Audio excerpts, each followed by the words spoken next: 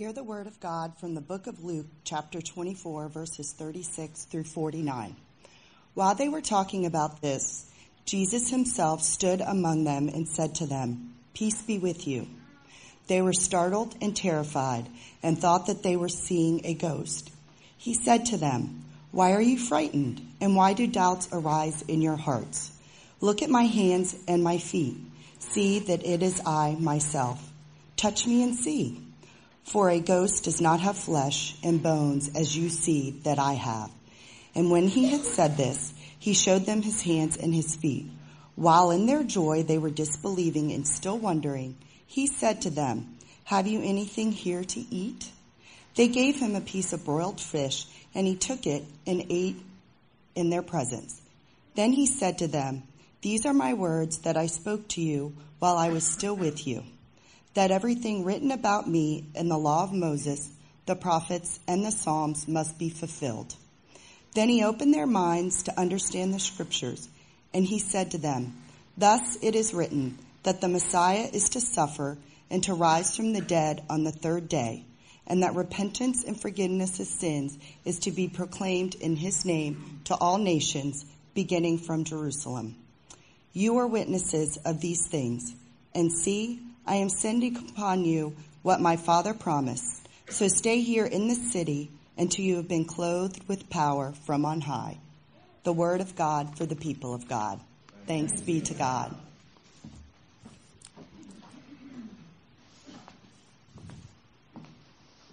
Thanks, Erica, for that resurrection story. Well, the video we just played, right? Pretty cool.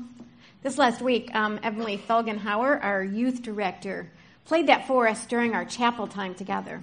And I was so moved by the story. It was watching the resurrection story come to light in front of me.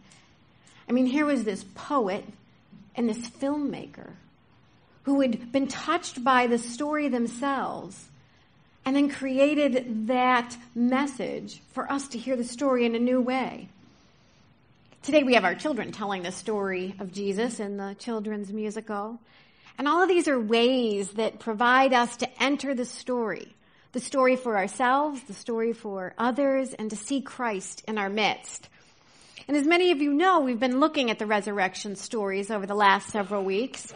And each week we've been asking ourselves a question to consider. We've taken that piece of paper in our bulletin and we've written down a word response. And what we've been doing is we've been looking at two questions the last 2 weeks. The two were, what fear is holding you back right now? That was the first week. The next question was, imagine the church's nets being filled. And what does that look like for you? As we gathered them together, there's mobiles that are hanging right here in the chapel, and those responses are put there as a symbol of the way in which you all have been touched by that story. There's also an image that was created. Take a look as they continue to pull together the words that are shaped by everyone from all of our services together. Seeing the words to the answer to the question. This week, the question is, where do you see Jesus in your community? So, we're going to take a look at this resurrection story that we've got here for us today. This story is found in the Gospel of Luke, and it takes place right after two of the disciples have just returned from their walk to Emmaus. Now, we'll unpack the walk to Emmaus story a little bit more next week. But this week, they've just come back, and they're in a room gathered together with their disciples, and they're basically telling them about what just happened and how they saw Jesus. And what happens? Well, Scripture tells us while they're together, Jesus shows up and appears to them. They're frightened, and they doubt. As a matter of fact, they think that maybe they're seeing a ghost. It's actually very similar to the story we heard from John a couple of weeks ago, where Jesus shows up. They're frightened and they're scared, and he says, here, look, here, see my scars. This is me. I'm here. In this story today, they're gathered together. Jesus shows up, and he invites them to touch his scars.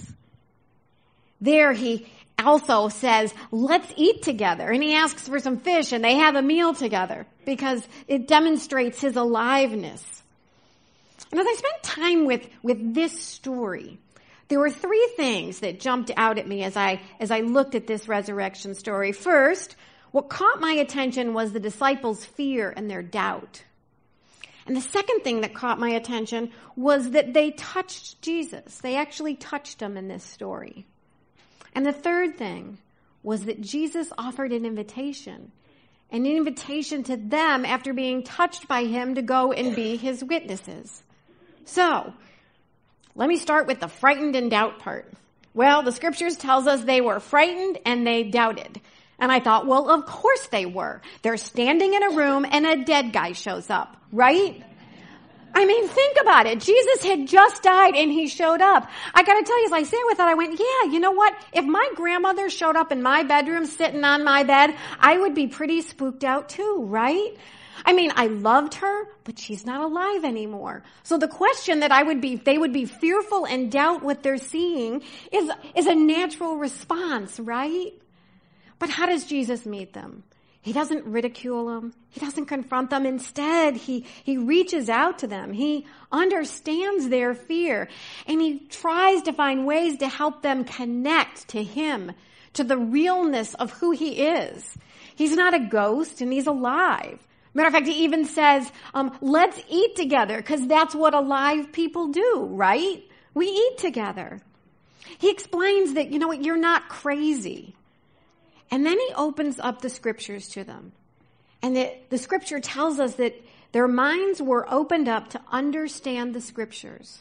Verse 46 says this, that the Messiah is to suffer, to rise from the dead, and on the third day, that the repentance and the forgiveness of sins is to be proclaimed to all nations, beginning in Jerusalem. So here, Jesus meets them in their fear and their doubt. He doesn't ridicule. Instead, he helps them to see him. He invites them to touch him. And then there, he invites them to accept him in their own way. And then he sends them out on a mission to be his witnesses. One writer said this about doubt. Doubt isn't the opposite of faith. Doubt, in fact, is probably a necessary ingredient to faith, because faith, by definition, is trust in spite of a lack of evidence. I mean, think about it. Faith isn't about knowledge. It's more tension-filled than that. Faith is acting as if something is true, even if you have no proof of it. Which really means for us, gathered here today, when we talk about the gathering of the faithful together, we're not talking about people who are gathering together whose faith and knowledge is absolute and certain. We're talking about a group of people who have all kinds of questions, right? Isn't that you and me? We have doubts, but still we find joy and wonder in the message of the good news and in the life of Christ. We also come together as people. Some come together here with the hope of finding joy and wonder, even though they haven't quite yet figured out what this faith thing looks like, and keep being drawn back because of this hope. I mean, think about it. The disciples doubted. Even after they had seen Jesus, walked with him, broke bread with him, experienced everything with him, he shows up and they still doubted. Even after they touched him, they saw him right there, they ate with him. Scripture tells us this.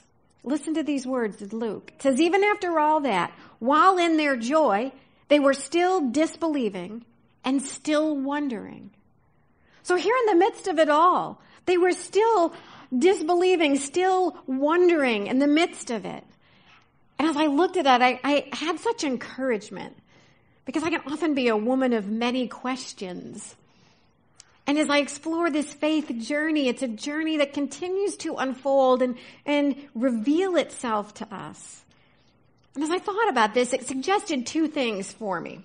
First of all, it's okay to doubt. In fact, sometimes it's probably a requirement for faith. But secondly, this got me to wondering, how might we live differently as witnesses to God's love if we acted like God's promises were true, even if we were uncertain. I mean, think about it.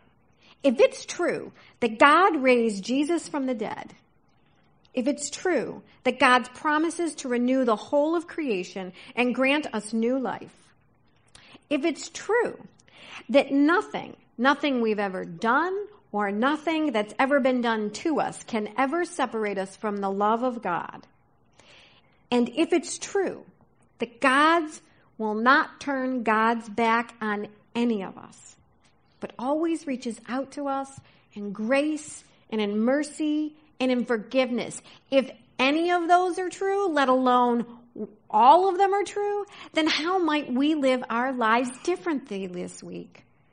I mean, how might faith, not knowledge, how might faith, that trusting and courageous faith, change our relationships, our work, our resources, or even our future? I mean, for the disciple, even in the midst of their doubt and disbelief, there was a part of them that kept moving forward in their believing, in living differently. I mean, they don't throw away their spirit-filled encounters with God from the past just because they can't explain really what's happening amongst them right now, but they keep moving forward. They keep moving forward into that new life that Christ had given to them, and they keep seeking after God. They allow that to change them, to transform their lives. And as they grow and as they transform, they then share their faith with others. This past week, last Sunday actually, 21 of our young people were confirmed in our confirmation service. And during the service, 2 young women shared their story, shared how they had doubts, how they had touched Jesus, and then they shared their witness. And I asked them to both come here today and share their stories with you. So I'm going to first invite up Franny Ferreri, who she will begin, and then Alyssa Crocker, she will come up after.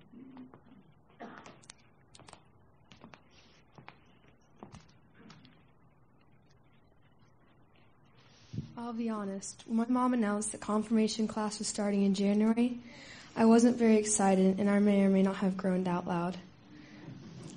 Don't get me wrong. I have loved God, and I have loved God for as long as I can remember. And I love this church. I am told I was baptized here, but I don't actually remember it because I was something like 3 months old. I do remember preschool here at Small Blessings. That was great. And I remember Sunday school, which was sometimes great and sometimes a little boring. I've sat in church with my parents, and sometimes that was great, and sometimes that was boring. The thing is, up until now, everything related to my relationship with God has been required by my parents. So when Mr. Jans asked me to talk about what my confirmation means to me, that all came to mind. But at some point during confirmation, that changed. It turns out that confirmation, this journey to becoming a member of the church, well, it's about me and God, me and Jesus, me and the church. Not my mom or dad or teachers, although I appreciate all of them. It's personal. So what does confirmation mean to me personally? It means getting closer to God. It means learning more about the Bible and how it can help me when I need it, and how it can teach me to be and do better things. Confirmation class is teaching me that God is always with me, and He never gives up on me, even if I make a bad decision. It is bound to happen, and He will help me figure it all out. There will be good times and bad times, and God will be there through it all. And my confirmation means that from here on out, it is up to me. My relationship with God and with the church is all mine. I am really grateful to Mr. and Mrs. Richards, my leaders, and the other leaders. They have challenged me to look at my faith and helped me to realize that I want to be in the relationship with God for the long term. Thank you.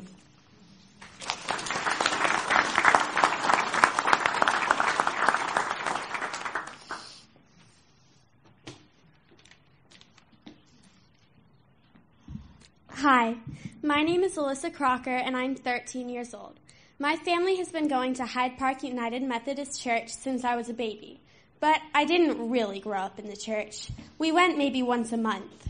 As I got older, I'd go to church on and off. One year I'd go every Sunday, the next I wouldn't go at all. I didn't really have a relationship with God. Then a friend got me involved with the Hyde Park Youth Group. Since then, I've grown so much in my faith, so I decided to get confirmed. It was a quick decision, but it's one I'm glad I made. Confirmation has been an exciting journey. I've learned many things I didn't know before. I understand now that no matter who you are or where you've been, God will accept you and love you. Before I knew this, I'd been hesitant to get confirmed because I hadn't been baptized. During our first class, that all changed. As we talked about the meaning of confirmation, I realized that God loves me no matter what. I can confirm my love for him even if I wasn't baptized as a baby. Throughout the course of confirmation, I also learned about the Wesleyan Quadrilateral and how to share God's love. Now, I feel ready to confirm my faith and officially join the church. To me, confirmation is committing to trusting God and believing in him through good and bad. It's about telling God that I am choosing to follow him and put him first in all aspects of life. Moving forward from my confirmation, I plan to maintain my relationship with God and make it even stronger. I want to spread God's love through music, kindness, and service. Confirmation has been an amazing experience, and I'm excited to continue on my faith journey. And now I'm ready to say, God, you chose me the minute I was born, before even. And now I choose you. Thank you.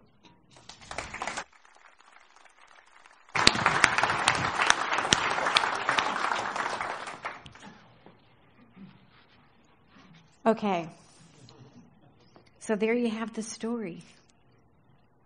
These two young women show us what it looks like when we touch Jesus, when he touches us, and their willingness, their courage to share the story with the rest of us hopefully reminds all of us of what it means for us to touch Jesus. To see Jesus in our midst. When I think of this resurrection story, you all displayed that for me. When we ask the question, where do you see Jesus in your community? I see it in these young women. I saw it in the group that was confirmed on Sunday.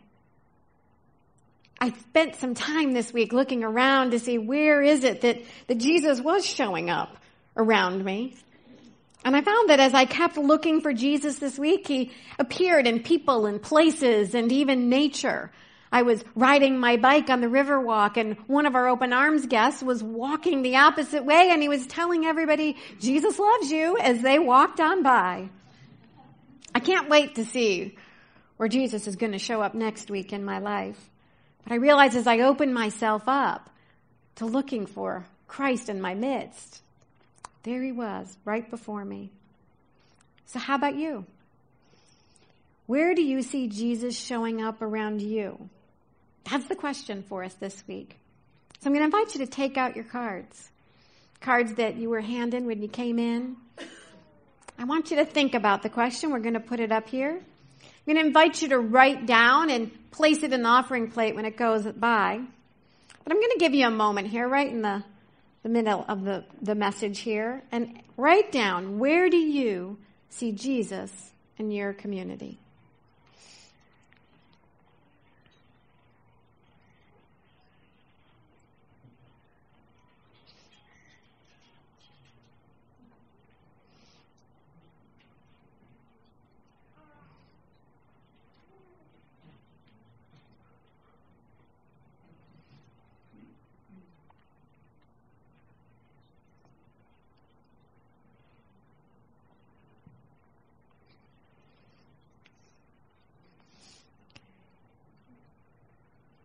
As I close today, I think back to the filmmaker and the poet from the video we saw. They used their gifts to tell the story of Jesus. These young women used their gifts, their experience to tell the story of Jesus to us. As we open ourselves up to seeing Jesus around us this week, may we too be inspired to find ways to use our gifts to tell our story of faith to others, whether it be in words or in deed. I think that we all can be a part of that brightness of Christ's light that we saw when we see him, when we touch his scars, and then when we pick up the light bulbs of faith and we begin connecting more to that source of light. I want to close with the words from the poet. It's how he ended that film. He said this: as the stone began to roll, light began to explode in a resurrection glow. An angel descends and every knee bends. A Savior appears and the followers hear words of life not dread while seeking living among the dead. For just at the right moment, in the fullness of time, into a world of darkness came a light that still shines. Let us pray. Lord, today we bring before you the joys, the celebrations of our week, our doubts and our uncertainties, and we lay them before you. In our midst, we pray that your Spirit would fall upon us, that we might see you in each other and throughout this week in others. May we be reminded of your love and your forgiving grace. And as we look to see Jesus around us, may we find ourselves the willingness to reach out and share our story with others too. Amen.